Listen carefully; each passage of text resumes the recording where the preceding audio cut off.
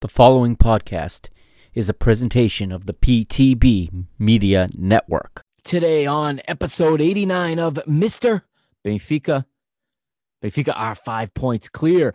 Top of the table in the Liga NOS. The Darwin and Waldschmidt show continues as Benfica's young guns shine. Andre Almeida is injured badly and may not be back this season. Luis Felipe Vieira breaks his silence, and he does so in the friendly confines of the TV studios at RTP. Also in the news today, we've got the latest on women's football, men's basketball, rink hockey, and the other modalities. And there's also much more coming your way here on episode 89 of Mr. Benfica.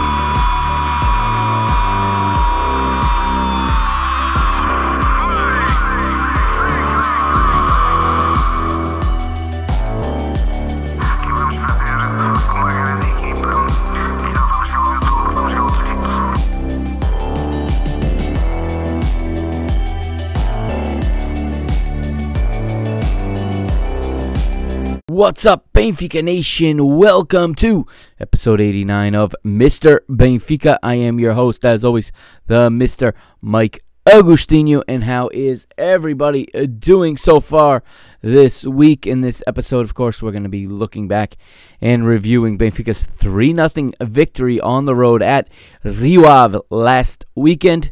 We'll take a quick peek ahead to later this week, the Europa League match on the road at Lech Poznan. And we'll also talk about a lot of other things going on in Benfica Nation.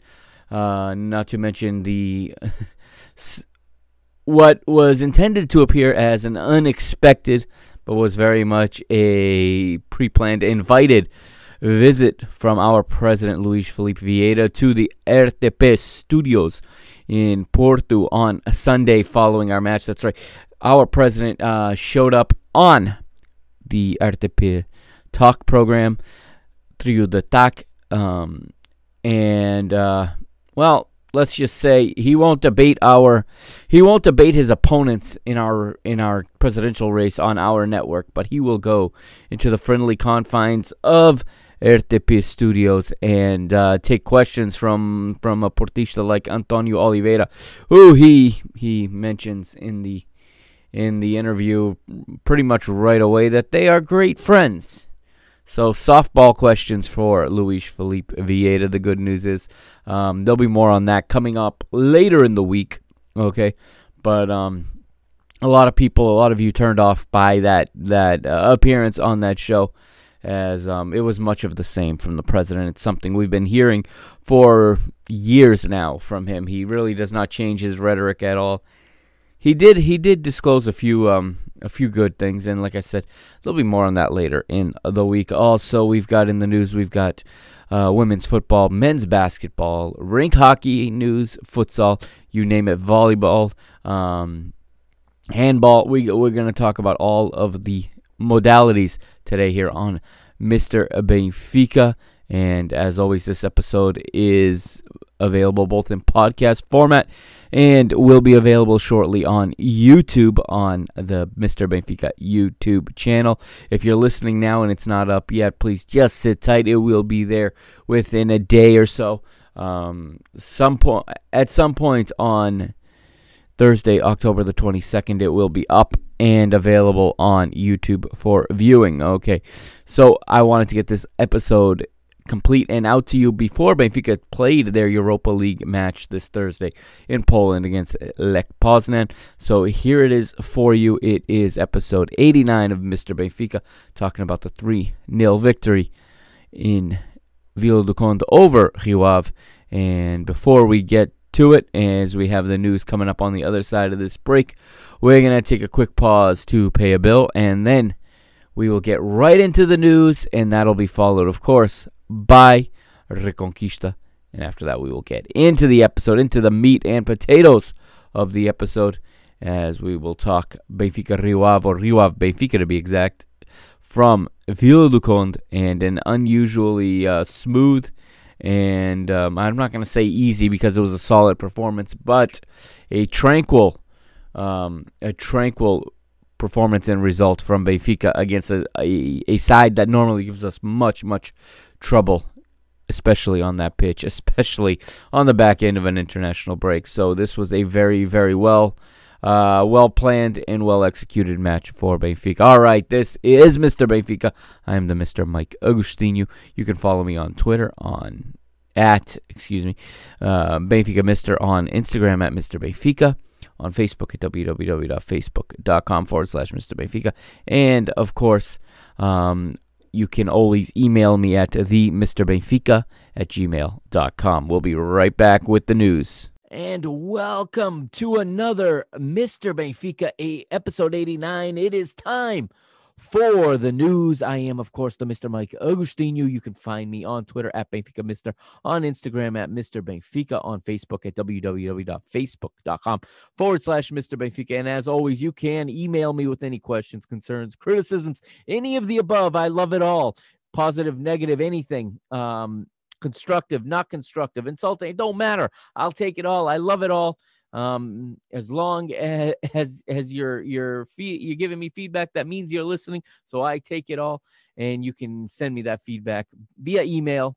It's the Mr. Benfica, one word, obviously, the Mr. Benfica @gmail.com. Now, in the news for this week, we start with women's football.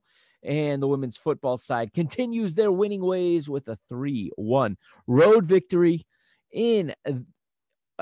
on Madeira Island against Marítimo, as the Águias fielded a somewhat rotated squad, having come off a difficult midweek cup tie last week, a difficult victory in the final minutes over Famalicão to book a spot in the Portuguese Cup final. And also, this match comes right on the verge of another international break, as Benfica have sent 4 women to the Portuguese national team for this international break.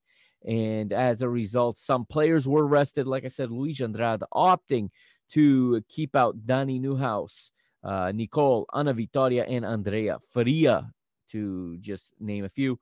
And we got to see Carolina Violão get a rare start in goal, while Jaci Vasconcelos, Beatriz Cameirão, and Carlota Cristo work their way into the starting lineup for the first time this season.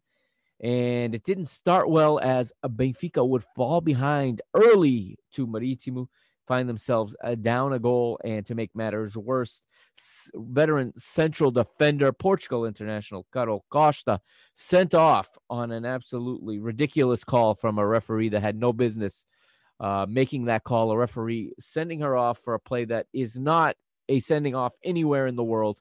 Not sure what she was seeing. And I have to say that the level of refereeing for the women's game in Portugal does need to increase.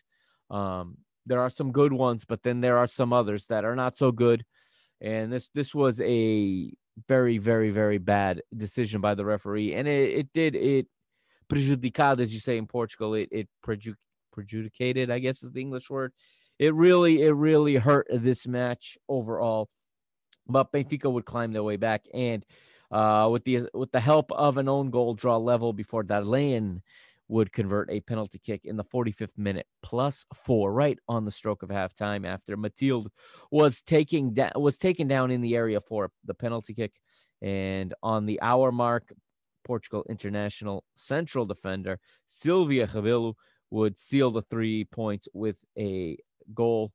And Benfica will take 3 more points and stay perfect in the Liga BPI this season, sharing top spot right now with Sporting. As the two teams, as expected, will fight to the end. Of course, this is only the first phase of the championship this year. There's a different format, so they are the top two teams, I should say, not in the Liga BPI as a whole, but in the Liga BPI South region, okay, the South section, if you will.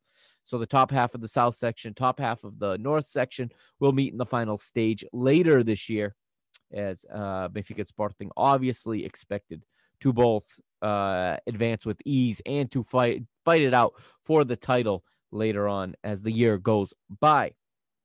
Now, moving on, we had men's basketball this weekend, and the Eagles were 97-84 winners on Saturday over Immortal, and they improved to 2-0, being led by a 20-point performance from forward Scotty Lindsay, while center King Eric Coleman had 7 boards and 2 blocks to help out. Next, Benfica traveled to the city of the university. That's right. They're traveling to Coimbra on Saturday to take on Academica. Men's rink hockey were upset last weekend. That's right. They were beaten on the road 5-4 by Ribad Ave. And the quad skaters now find themselves falling to 4th place with a record of 2 wins, a loss, and a tie, and they sit behind 3 teams, Arcade Barcelos, Valongo, and Sporting, who are all sitting on a record of 3 wins, no losses, and a tie. Next up for Benfica, Tomar at home on Saturday. Men's handball is victorious once again, this time winners 26-22 over Póvoa to keep pace with Sporting atop of the table. We're going to be saying that in a lot of these modalities, in a lot of the different sports, Benfica and Sporting taking the top spots, as both teams in men's handball have 7 wins and 0 losses at this stage of the championship. And next for Benfica is a road game on Thursday, tomorrow, October 22nd. By the time you hear this, they probably will have already played, but they're on the road at Boa Hora. Men's futsal also keeps winning, and last Sunday it was a 6-0 over Condozo, in Guimarães, and Benfica have started the league season off with 4 victories from their 4 matches, and this Saturday will look to stay perfect, this time at home against Viseu 2011. Women's futsal also long-awaited return to league play, as they have not had a match since this COVID outbreak shut everything down last spring. So no official matches for Benfica women's futsal since then. They finally get going this weekend, and the ladies on Saturday will host Venda Luisa. The super dominant women's rink hockey team is off to a 4-0 start, and most recently they were in a rare close matchup, but it was a victory over rival Sporting. I said we were going to say them a lot in this episode. 4-3 at the João Rocha. That is Sporting's home arena. And Benfica sit alone atop the league. Well over 100 straight victories now for the lady skaters. And in men's football, the B team would lose their fourth straight match, all of them by a single goal. And last Saturday, it was the turn of Aroca to beat the baby Benfica 1-0. And this coming week, it will be Academic de Viseu visiting the Seixal in the Liga Pro. A little cycling news, obviously not related to Benfica, but an update on last week. And a week has gone by, and João Almeida is still the leader in the Giro d'Italia. That's right. The Caldas da Rainha native still has the Maglia Rosa, which is the pink jersey, Italian for pink jersey, the Maglia Rosa. And he's holding on to the lead tonight by a mere 17 seconds. There are 4 stages to go in the Giro d'Italia. on Sunday, a winner will be crowned in Milan at the final stage, crossing the finish line in the final stage. All of Portugal, I think, as a whole, is behind João Almeida as he tries to make history and bring a major cycling title to Portugal. And he's only 22 years old. He's also leading in the young riders classification as well. His lead in that category is by 2 minutes and 48 seconds. He has the opportunity to come back to Portugal with two jerseys from this, the pink jersey and the white jersey, which represents the young riders. It'll all be decided in the next 4 days. There are 4 stages to go in Italy. Giro d'Italia 2020. And now for the Liga NOS results, round number 4. And I'm going to put them on the screen here. For those of you watching on YouTube, of course, special welcome as always. And again, if you're listening on the podcast, you are always welcome, as you are my original audience, as the show has now expanded to YouTube. All right, October the 17th. You can see it right there if you're watching. Round number 4. It starts with the Gil Vicente 1, Tondela 1, Marítimo 1, Portimonense 2, a surprise victory for the side from the Algarve on Madeira Island. Braga has found a little bit of form. Their second straight win on the trot. This time 2-1 winners over Nacional at the Pedreira. And then the big one Saturday, our two main rivals, Sporting and Porto. You say, who are they playing against, right? That's the funny meme. It's like Grande Jogo, big game, Sporting e Porto. And the question is, contra quem? Against who? As these two teams are often, at least by many of us, seen as one and the same. But the best possible result for us in this one, they couldn't have gone any better, as Sporting and Porto draw 2-2, and both teams drop points to us, because on Sunday we get 4 more matches. It starts off with Belenenses SAD 0-0 at the Jamor with Moreirense. Passos de Ferreira 2-1 winners over Santa Clara. The Bravos Açorianos drop their first match of the season and lose pace with Benfica, Sporting, and Porto a little bit.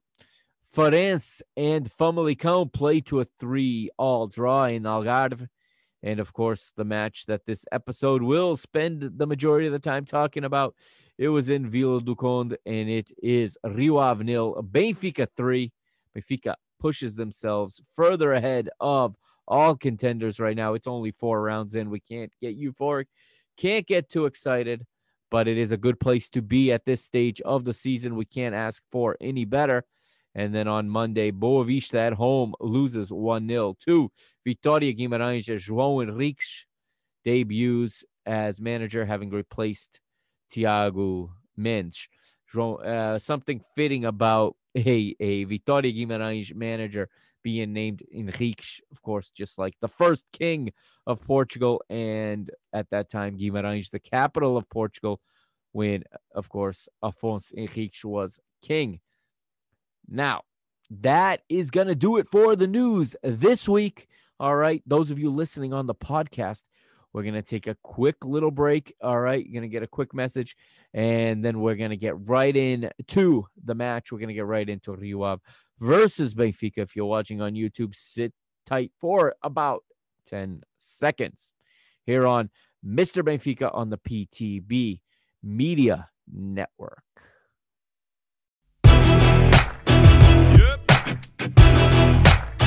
Reconquista.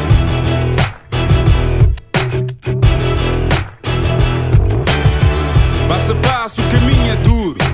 Temos muita história, mas ainda mais futuro. Conto com dificuldade em cada jornada sofrida. A glória da vitória tem que ser bem nutrida.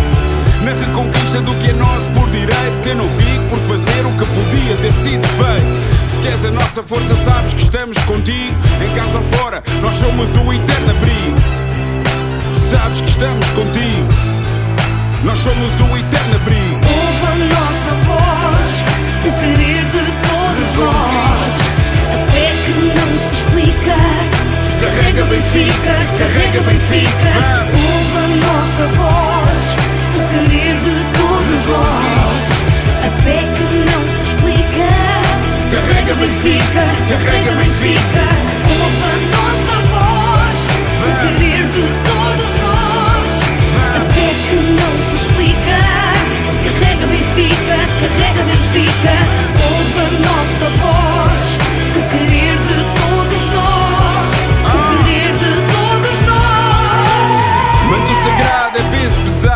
o carregas sozinho, em cada esquina há um vizinho. Sente o carinho do Algarve até ao Minho, o vermelho pinta a tuga e é isso o teu colinho. Na reconquista do que é nosso por direito, que eu não fico por fazer o que podia ter sido feito. Se queres a nossa força, sabes que estamos contigo. Em casa ou fora, nós somos o eterno abrigo. Sabes que estamos contigo, nós somos o eterno abrigo. Ouve a nossa voz, o querer de todos nós, a fé que não se explica. Carrega Benfica, carrega Benfica. Ouve a nossa voz, o querer de todos nós, a fé que não se explica. And welcome back to Mr. Benfica. It is episode 89. I am the Mr. Mike Agostinho, and we are ready to talk about Rio Ave versus Benfica. If you're watching on the screen, you see the lineups there. On the left here is the lineup for the home side, Rio Ave, at the Estádio dos Arcos. In goal is Kishek, Borokovic, Santos, and Montalegre across the back in this 3-4-2-1. Across the midfield, Ivo Pinto is on the right, Tarantini and Felipe Augusto in the center, with Carlos Mané going down the left. Up front, Oliveira and Lucas Oliveira Geraldes and Lucas Piazon playing in behind Bruno Moreira. Jorge Jesus would name the following 11, a little bit more full strength 11 for this one, as Odi is back in goal as always. Andre Almeida, the captain, and the right back, the center back pairing for the first time, and it's the pairing we're probably going to see at the very least until January if Lucas Verissimo does in fact join us in January. If he can displace one of these two, we'll wait and see. But for now, it is Otamendi and Vertonghen. Supriyan returns after missing the last match with a facial fracture. You would have noticed he was wearing a protective mask over his face. Grimaldo is the left back. Gabriel playing in the hole with Pizzi next to him. Down the left is Everton Cebolinha, Rafa down the right. And up front is the dynamic duo, as I said, the two young guns, Luca Waldschmidt and Darwin Nunez. Let's get into the match here, as I'm going to bring up the notes. And we were, of course, at the Estádio dos Arcos in Vila do Conde. And this is traditionally a very difficult place for Benfica to play. They usually have much trouble here. Of course, without a crowd, I don't know that hurts. I don't know if that helps Benfica at all, there not being a crowd, because it's typically a very partisan Benfica crowd at this stadium. But anyhow, there is no fans in the stands, as you know. And the pitch seemed to be in pretty good condition. So not much for Benfica to worry about in terms of the trip to what is normally a tough location for them. We'll go right into the minute by minute here as I pull it up and we get the ticker, as it's called. And Benfica gets started well again, right off the front foot. And this is a characteristic of a JJ-led team. There's no question about it. This is one major difference. If you were watching last season and you're watching this season, this team comes out flying. I'm concerned. What concerns me is what's going to happen. And we saw it once. We saw it in that game no one wants to talk about, that match in Greece against PAOK that no one wants to talk about. But I'm very concerned what happens when that goal doesn't come early. How will the team respond? Now, the team is playing better now. The team has been together almost 2 months. Actually, it was about a month ago. So they've been together about 5 weeks longer than they were in that match. It looks to me like this is turning into a cohesive unit. I think you're seeing this team come together. This team is a long way from being, anywhere near their best. Jorge Jesus would say just as much. And there's still a lot of improvement to do, but you can see a gradual progression in this squad week to week, with the exception of that Farense game, which was a bit of a step back. But at the same time, you also saw progress in the sense that you saw them overcome a psychological barrier, having known that Porto had dropped points. The nerves were there. Jorge Jesus pointed it out. He said he felt that was the difference. This week, it looks like that has been addressed because there was no nerves. This team came out confident. This team came out ready to play. This match was in control from the first to the final whistle. Very, very solid performance. It wasn't a great performance, but a very solid professional performance from Benfica. And it would not take long. It would be in the 5th minute. Benfica would get on the board, and it is Gianluca Waldschmidt with an assist from Everton Cebolinha. This is a beautiful goal. It starts with a cross from Andre Almeida. He whips it across, and Darwin Nunez actually gets to it first, and he flicks it. He gets himself in good position, and he flicks it towards the back post where Everton is running onto it. Everton then uses a bit of creativity to use the outside, or I should say use the inside of his left heel as he does a little bit of a trick play, but a shot was going to be blocked by the Rio Ave defender. The Rio Ave defender was definitely standing in his line to goal. He could have crossed it conventionally, but it would have given the defender time to react.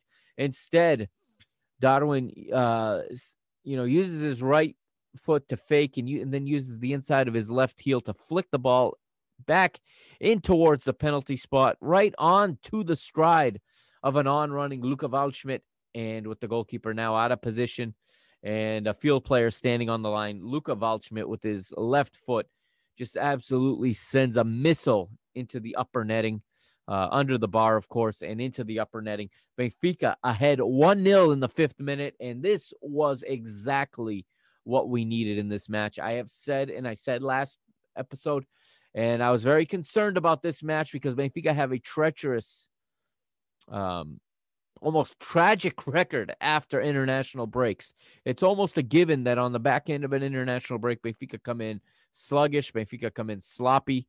Guys like Everton and Otamendi played in South America earlier in the week, okay? They were flying from places like Bolivia and from Brazil and Argentina. Otamendi, for example, played his second match in Bolivia before flying back to Europe. Okay, long journey. Both of them very, very long flights. Other players also away with national teams. Vertonghen, Rafa, Waldschmidt was with the German national team. Odi with the Greek national team. A lot of players scattered throughout Europe and the world, to be exact. And normally they come in sluggish. They come in jet lag. They come in tired into these matches. I expected some more changes, but JJ is not having any of that. No excuses. I like this about JJ, okay? He does not take excuses, and he puts a strong team on the field, and he puts his best 11 out there, and he gets a solid performance, like I said, and it starts right off the bat flying as Waldschmidt picks up his 3rd goal of the season off a beautiful assist from Cebolinha. 2 minutes later, and Pizzi's called for a foul on Ivo Pinto. Carlos Mané, a minute after that, called for a foul on Rafa. And we move ahead to the 10th minute, and there's a foul by Andre Almeida on Carlos Mané. And this was an ugly, ugly collision of knees. Andre Almeida's leg hyperextended, or I should say fully extended, locked, if you will. His knee is locked as he collides knees with Carlos Mané. Yes, the foul was on him. I think the referee got the call right. However, the damage was also felt by him. And let me say, I have to be the first. I have to be fair. And I've turned on this microphone and I have criticized Andre Almeida week after week since, June? But my goodness, this is horrible. And my heart goes out to Andre Almeida. You never like to see a player get hurt like this. Jorge Jesus would say after the match that it was, grave. It was a very serious injury, a grave injury. And we would find out in the following days. We have cruciate ligament damage, the anterior cruciate ligament, the ACL, the MCL. It sounds like his whole knee was torn up. And, anytime you extend your leg, anytime your foot gets caught in the ground and your knee is locked like that and there's contact or there's body weight coming in awkwardly, ligaments just are not meant to hold that type of impact. And I'm wishing Andre Almeida the speediest of possible recovery.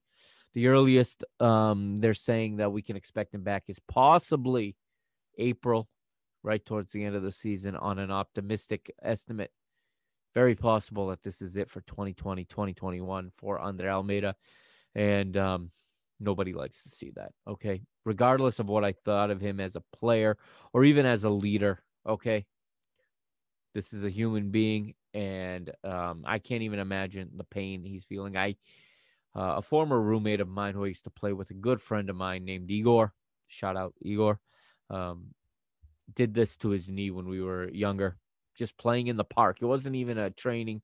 It wasn't a match. It was a pickup game. We were just a bunch of guys in the park kicking the ball around, and just took a bad step and, had contact, had a collision.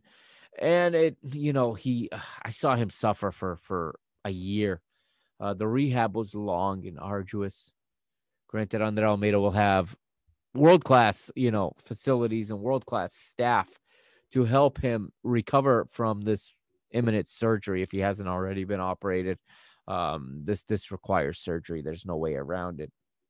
So I'm wishing, of course, the best and the speediest of recoveries to our captain, or one of our captains, Andre Almeida. With that, he needed to be substituted, obviously, and it's an opportunity for Gilberto to come on. Gilberto, the former Fluminense right back, heavily criticized in preseason. I personally prefer to trust what I've seen with my eyes on Gilberto, and I have a little bit of an unfair, I wouldn't call it an advantage, but I saw him play plenty last year in the Brasileirão, and I have a higher view of him than a lot of people, but I've seen a lot more of him. By no means is he a world-class right back, but I think with time and with this manager, Gilberto will be a very serviceable right back. And you even saw it in this match that as the match went on, he got better. He got more comfortable. Okay, remember that he didn't even have a chance to warm up. He literally went cold off the bench onto the park to replace an injured Andre Almeida. And, of course, it's the type of injury that leaves players kind of in shock. And the team needs to regroup mentally, and especially when it's the guy wearing the captain's armband, as this is the most unfortunate. But for Gilberto, this is his opportunity, and he needs to make the most of it. And I think he got off to a decent start. And for me, he earned himself another start in the position. 16th minute, and Odi comes up with a nice save as Ivo Pinto from the left has a left-footed shot from the right side of the box, saved in the bottom right corner. He was set up by Lucas Piazon. In the 18th minute, we thought we had another. It was Darwin Nunez, this time finally getting on the score sheet, we thought, on a nice tap-in that was set up by his buddy Luca Waldschmidt, who is just playing astronomical right now.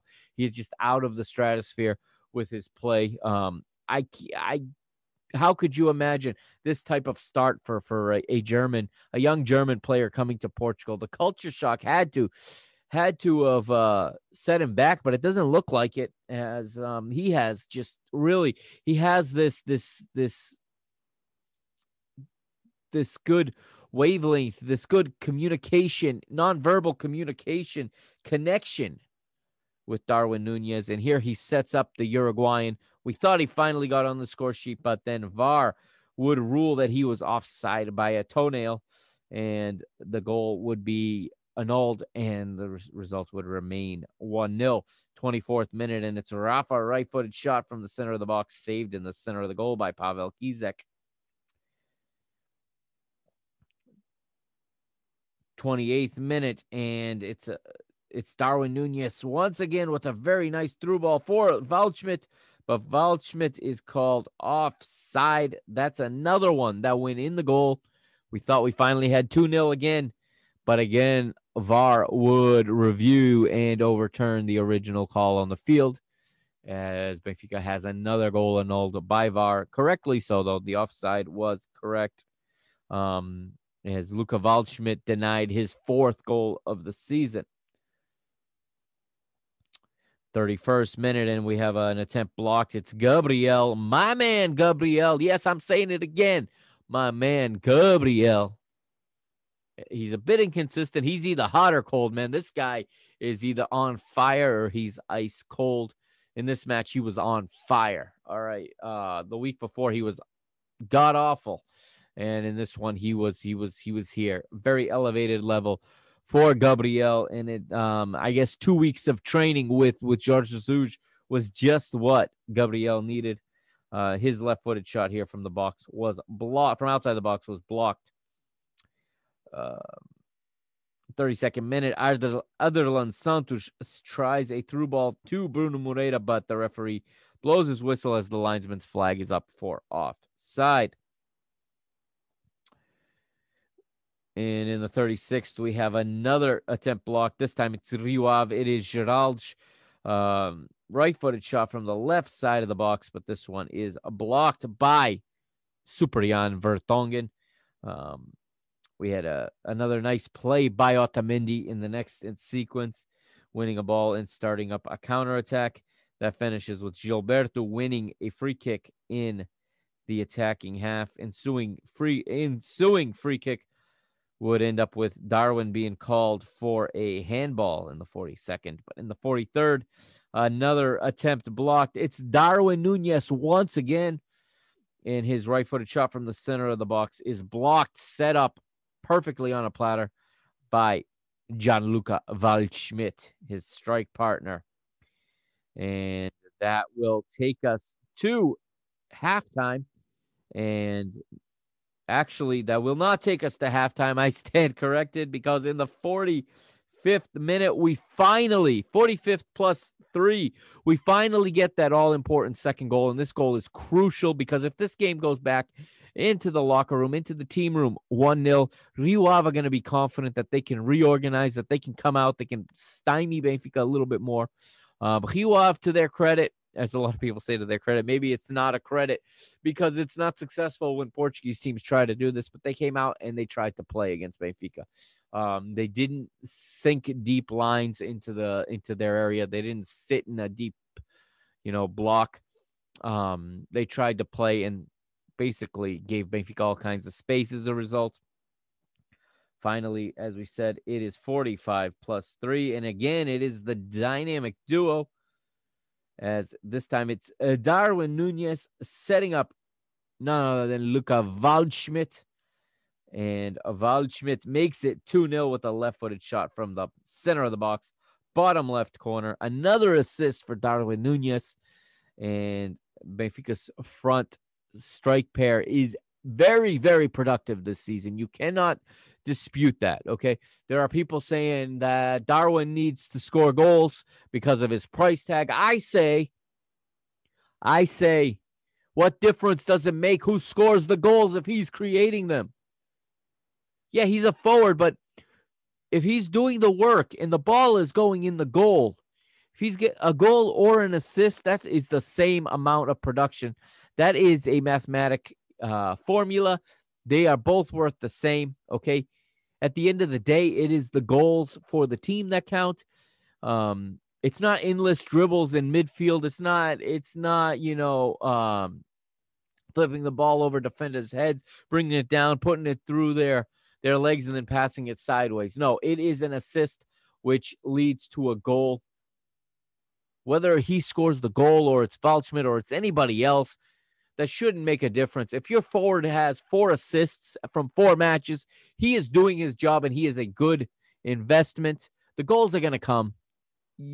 Anybody watching can see that the goals are going to come. It's only a matter of time. This kid is just getting his Benfica career started so well. It's hard to remember a Benfica player coming in from outside Portugal this young, this early, with this type of expectation and delivering so soon. Very, very good first 4 matches from the Uruguayan international Darwin Nunez. And, of course, phenomenal start to the season for the German international Luca Waldschmidt. It's 2-0 to Benfica, and they go into the team room with that lead. And I'm going to take a quick break on the podcast and on YouTube. I'm going to take a quick pause. grab a swig of water, and when we return, we will get into the second half of Rio Ave, Benfica, here on Mr. Benfica on the PTB Media Network. I am the Mr. Mike Agostino, and we'll be right back.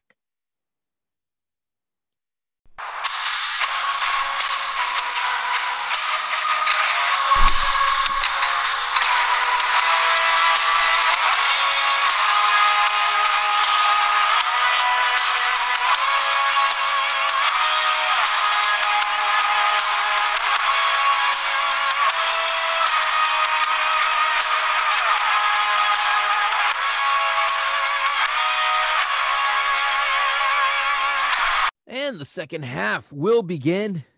Okay. No changes to speak of. Neither team goes to the bench at halftime. As in the 51st minute, Benfica pick up right where they left off. And it's Darwin again, a right-footed shot from outside the box. Close, but he misses. It just left.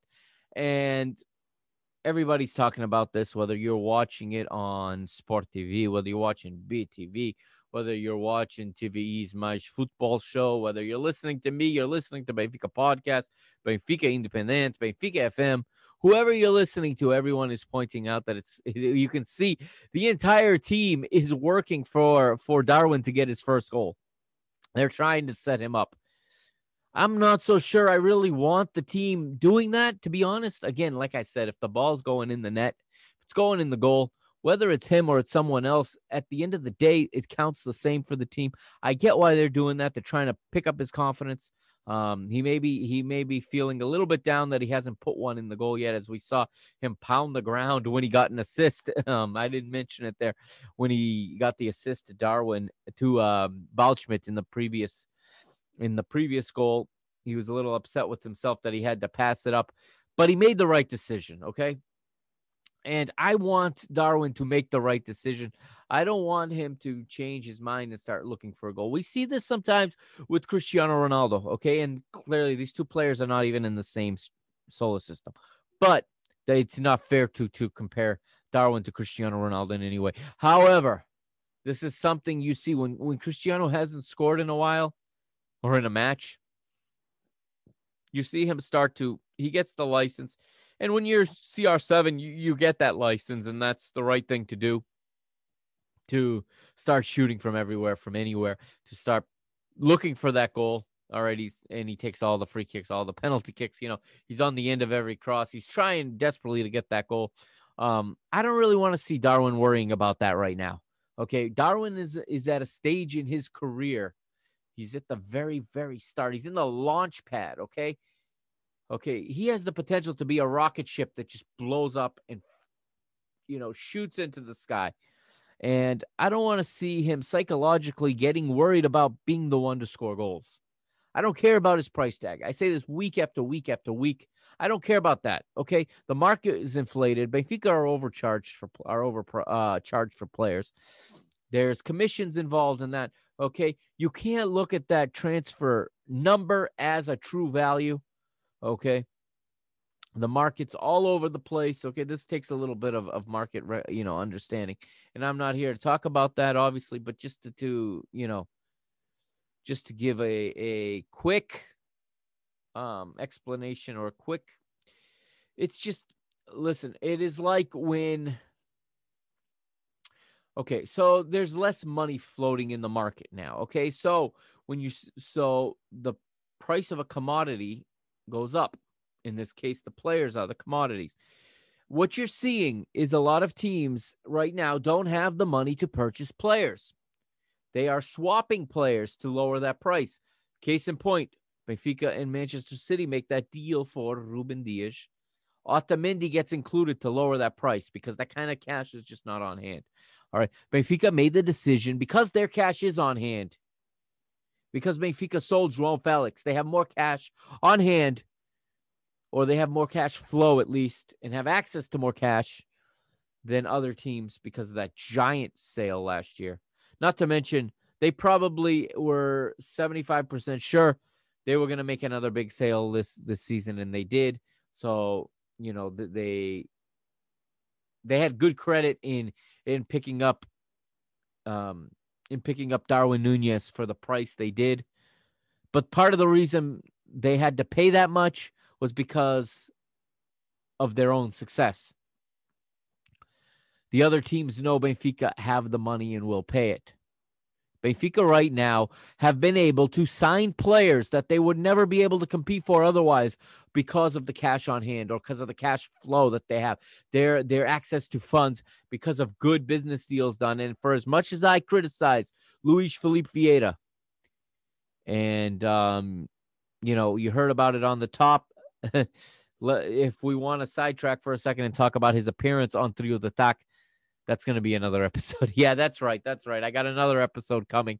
I took notes last night rather than recording this episode like I had originally planned, the one you're listening to now. I decided to watch the entirety of that interview, that Luis Felipe Vieira interview on RTP's Trio de Tac, and I will release an episode shortly in the next couple days with my reaction to that. I'll recap it. I'll give my opinion on that. But for all that I have criticized the president and may continue to do, if he does in fact win this election, which I'm going to go on the record and say I think he will. I just think that it's going to be very hard for any opposition to beat him when the opposition votes are being split. That's just the way that I look at it from a sheer numbers and probability standpoint. So I'm pretty sure I will still continue to find things to criticize this president about. One thing I have to give due is we have made good sales. We have more money than the rest of this league, maybe the rest of the league combined. Who knows? I haven't seen the financials, but yes, we have been much less hurt by COVID than most teams, not just in Portugal, but most teams. There's reasons for that. Good sales is one of them. We have our own television network that generates additional revenue. Okay, we have some of those pet projects, some of those pet investments that the president has that we don't like, that we would like to see reinvested into the football club. Well, those at least have some value, and those keep us more stable than our rivals because we don't just dump the money into football players who may or may not turn out. So what happens is Benfica have been able to sign players like Darwin, players like Waldschmidt, players like Jan Vertonghen, Otamendi, because Everton Cebolinha, Pedrinho was last year, but Everton Cebolinha, these players would have never been a possibility in a normal market. If the other teams, the other players in the market weren't hurting so much for cash, Benfica would have had a hard time assembling this strong of a team, okay? But because Benfica are where they are financially, players realize this is the best deal they're going to get in this current situation, this current economic situation. You know, most teams are crippled by COVID. Benfica survived it. Benfica, have made a couple sales and they're good. And they're going to stand to make more money with Carlos Vinicius if he does, in fact, go at the end of the season. So on that standpoint, Benfica have done well enough to put themselves in a position where they could sign these players. Our rivals can't do it, either of them. Okay, you saw them. And because of the financial situation at our rivals, you could see that they couldn't even sell players for their true value. They had to undersell everybody because everybody knows that those clubs were desperate to sell. So back to where we were talking about Darwin Nunez. Let's not get hung up on that 25 million or whatever it was euro price tag for his services. Again, like I said, this is a 5-year investment. This guy's already producing some dividends in year one, all right, in month one, quarter one, if you look at it from a financial standpoint. It's not the max. It's not what it's going to be, but already there's a little bit of dividends, being sprinkled in. And I don't care if he scores or assists. If he's doing one or the other, that is the same number of production. That is the same value, the same mathematic property in terms of goals produced. Whether he's the one that pushes it across the line or the one that sets up whoever's going to push it across the line. At the end of the day, these are goals Benfica are scoring. And this was things we weren't able to do last season, let's be honest. Okay, we could not get goals down the stretch, and when we did, we gave them up as a result. Right after. So Jorge Jesus has already sewed up two things, and I like this. This defense, you remove the Farense game, and it really looks good. This defense, when Jan Vertonghen is there, all right, has given up very few goals. Okay, you go through. They gave up one, I believe, one against Famalicão. And I think the three against Farense, and that's it. 4 matches, 4 goals allowed.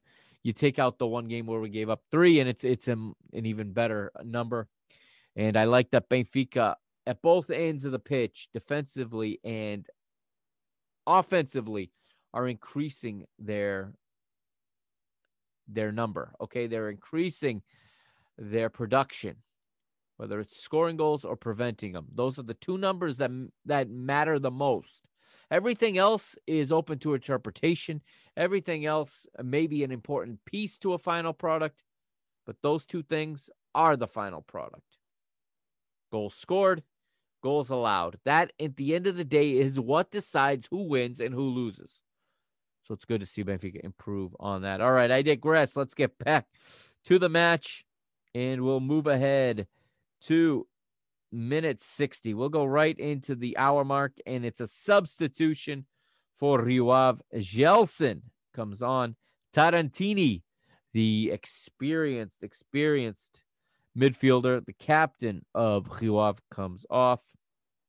Also, in the same stoppage, Ronan replaces Geraldes, and Pelé, our former youth product, Pelé, now a Guinea-Bissau international, replaces Bruno Moreira.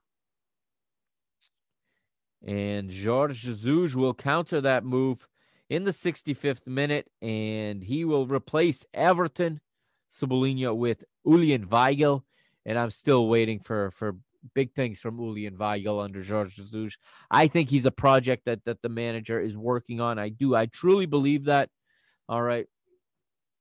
And this is an interesting substitution. I think it's a good move. It changes the look of the team, but Everton clearly was not himself in this match again. But it's understandable. He'd been halfway around the world this week, and not easy to get off a plane after flying that long and having played at altitude on top of that, with Brazil. And he is given the rest of the night off at the 65th minute. Good move by Jorge Jesus. And in the 69th, it looks like we're going to get a penalty, okay? This is a very nice play from Darwin Nunez. What a game this kid had. As he beats his defender. He gets goal side of him, starts running at the goal from the left side. Okay, so he's making a straight dart center from the left into the box. He is taken down, and the referee points to the spot. It is a penalty kick, but then you see the referee with his hand to his ear, and he is informed that Darwin Nunez was, in fact, offside at the start of the play. Now, this has caused some controversy. Watching it live and watching the replay, he looked on. He looked even to me.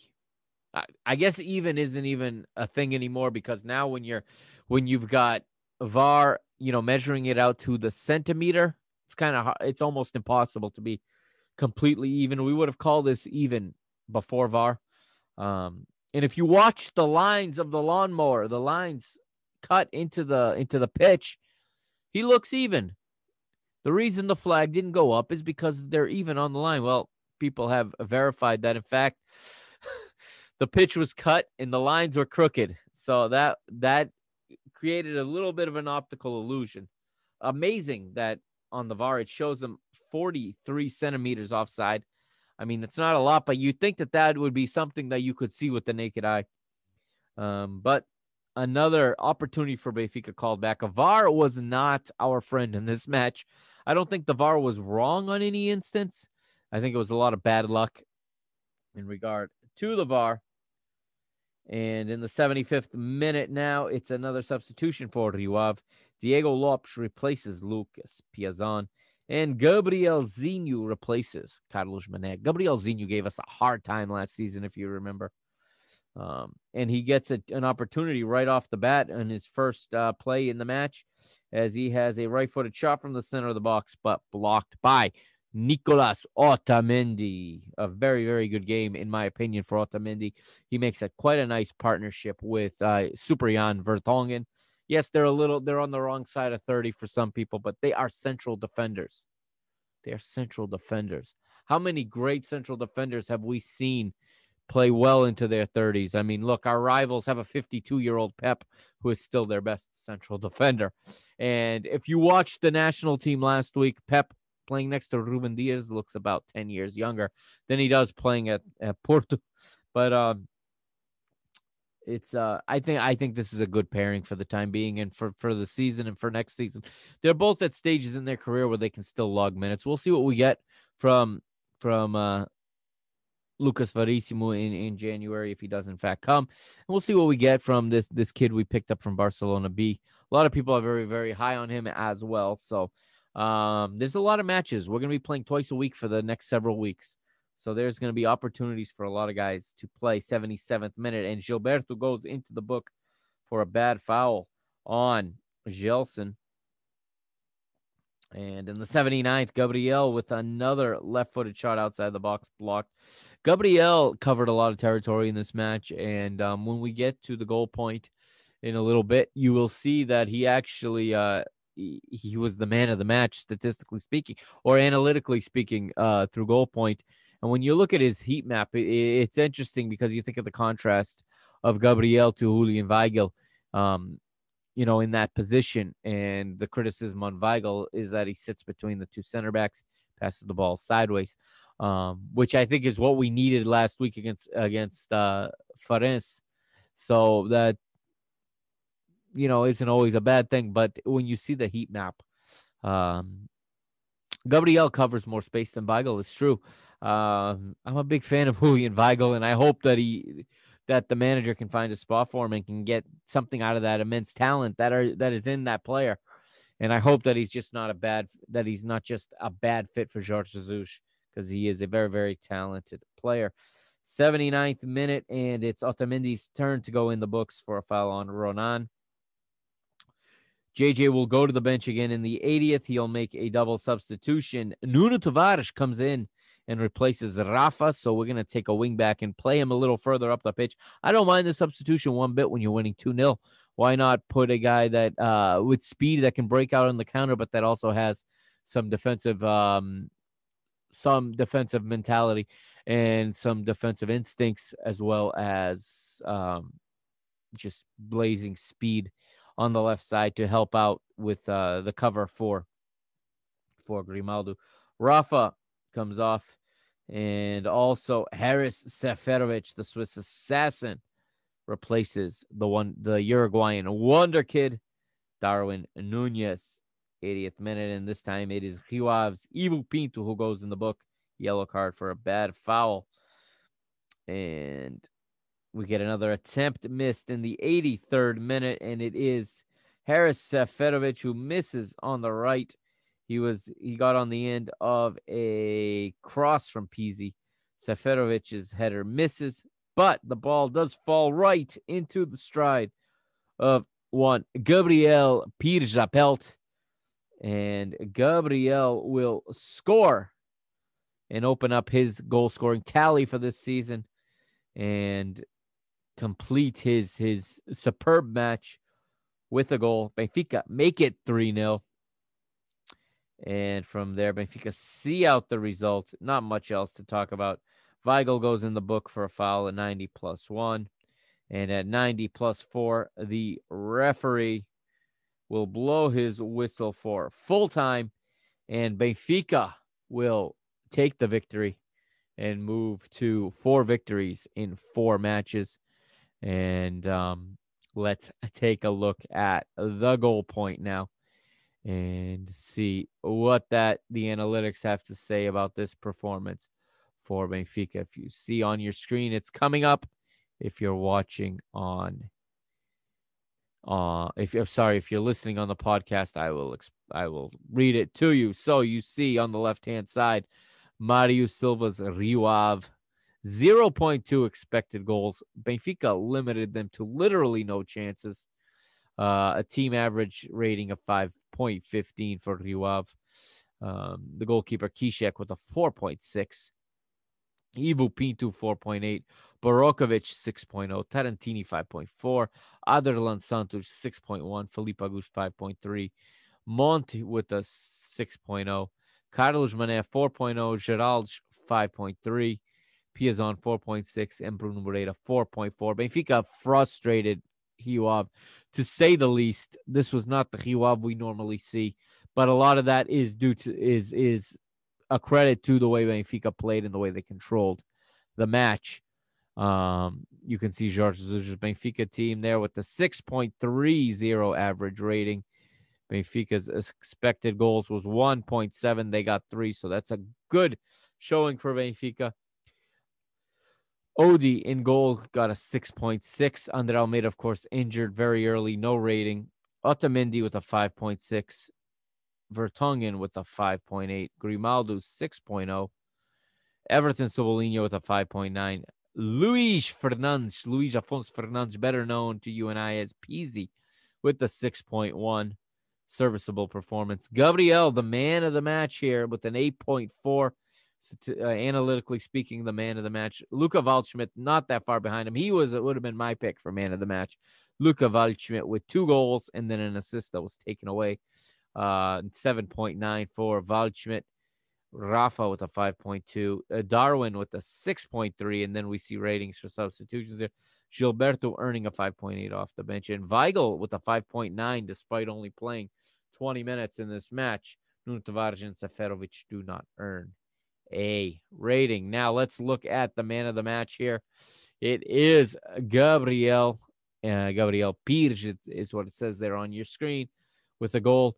He had 7 progressive or forward passes correctly. 3 for 2 on dribbles, or 2 for 3, I should say. 3 dribbles attempted, 2 completed. He was fouled 5 times. He had 5 defensive actions in the adversary's midfield, 4 interceptions, and a very, very nice 8 ball recoveries. And I pointed to his heat map, and if you can see it there, I'm pointing to it. As you can see, he spent a lot of time. Normally, when Weigl plays that position, at least the way he's played it since he arrived, he sits in this area here. Gabriel, you can see, spent most of his time just slightly left or just slightly right to it, but he does spend most of his time in his own half also. But a very, very good performance from this Gabriel Pires Japelt. Now the statistics: total shots 4 to Rio Ave, 13 to Benfica. Shots on goal 2 to Rio Ave, 6 to Benfica. Total actions in the adversary or in the opponent's area: 12 from Rio Ave to 30 from Benfica. Each team with 4 corners. Pass efficiency: Benfica 81% efficient with the passes. Rio Ave with a also respectable 79%. When it comes to the vertical pass, Benfica just slightly better at 64% to Rio Ave 60. Here's a stat where Benfica blew them out of the water. It is defensive actions in the opposition's midfield, and Benfica 24 actions in Rio Ave's midfield. That means Benfica playing higher up the pitch, playing in Rio Ave's into the field, and being very successful at doing so. Fouls committed: 14 for Rio Ave, 17 for Benfica, and ball possession, Benfica 53 to 47%. All right. I know this was a little bit of a quicker episode, but that is going to do it for episode 89 here of Mr. Benfica. Let's just quickly actually go through the table here as I pull it up on the screen, as most of you are seeing this. If you're listening on the podcast, of course, as always, I will read you the table. So after 4 rounds, Benfica, top of the table, perfect, 12 points from 4 matches, 13 goals for, 3 against. I had said 4 earlier. It's actually 3 against. plus 10 goal difference. Porto second, 5 points back with 7. Sporting also on 7 in third. And Santa Clara and Vitória Guimarães round out fourth and fifth, also on 7 points. Braga already up to 6. They have 6 points, as does Marítimo. Famalicão are 8th with 5. Belenenses SAD, our next opponents, also with 5, as is Nacional and Moreirense and Gil Vicente. And then Passos Ferreira with 4. Portimonense with 4. Rio Ave in 15th with 3, while Tondela, Boa Vista, and Farense are in the relegation zone early on. 2 points for Tondela and Boa Vista, 1 point for Farense thus far. Let's take a look at the statistical leaders. We'll start with scorers. And right now, the top scorer in the league belongs to Marítimo. It is Rodrigo Pinho. He's got 5. Luca Waldschmidt, Thiago Santana right behind him. Thiago Santana of Santa Clara. They have 4 apiece. Seferovic is 4th with 3. And he shares that spot with Ruben Lameiras of Famalicão, while we have a whole slew of players with 2. And we move to assists, and that's where we see Darwin Nunez, top of the list with 4 assists, and Everton is second with 3 assists. So we have the first and second best assist players right now, or assist givers in the league. Alex Telles is third with 2, but he is gone, no longer at Porto. He's part of Manchester United now. Ryan Gauld has 2, as does Angel Gomez, Tecatito Corona, Wanderson Galeno, and then a whole slew, 50 or so players with 1. All right, so let's go to next week's matches. All right, we're going to look at round number 5 before we say goodbye for this episode. And the round gets started off on the 23rd of October on Friday. Tondela hosting Portimonense. On October the 24th, Nacional host Passos Ferreira. Santa Clara host Sporting in the Azores in São Miguel. Football Club de Porto will host Gil Vicente. And then Sunday, we've got Farense hosting Rio Ave. Marítimo traveling to Moreirense, Famalicão at home to Boa Vista, and the Minho Derby this Sunday. Vitória Guimarães hosting Sporting Braga. Benfica on Monday will host Belenenses SAD. Don't forget, Benfica playing Thursday, October the 22nd. By the time you hear this, you probably will have already watched the match. It's an early one. It's a 12:55 p.m. Eastern time kickoff here in the United States, 5:55 or 17:55 in Portugal. Benfica travel to Poland to take on Lech Poznan in match day 1 of the Europa League group stage. And of course, this weekend or Monday at the latest, there will be another episode of Mr. Benfica reviewing that precise match there. Okay, so we will have a Europa League match review coming your way in the coming days. And that is going to do it for this episode 89. Thank you for joining me, whether it's on YouTube or on the podcast.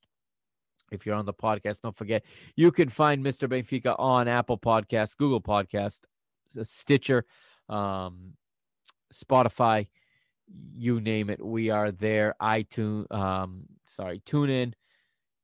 We're on virtually every single podcast platform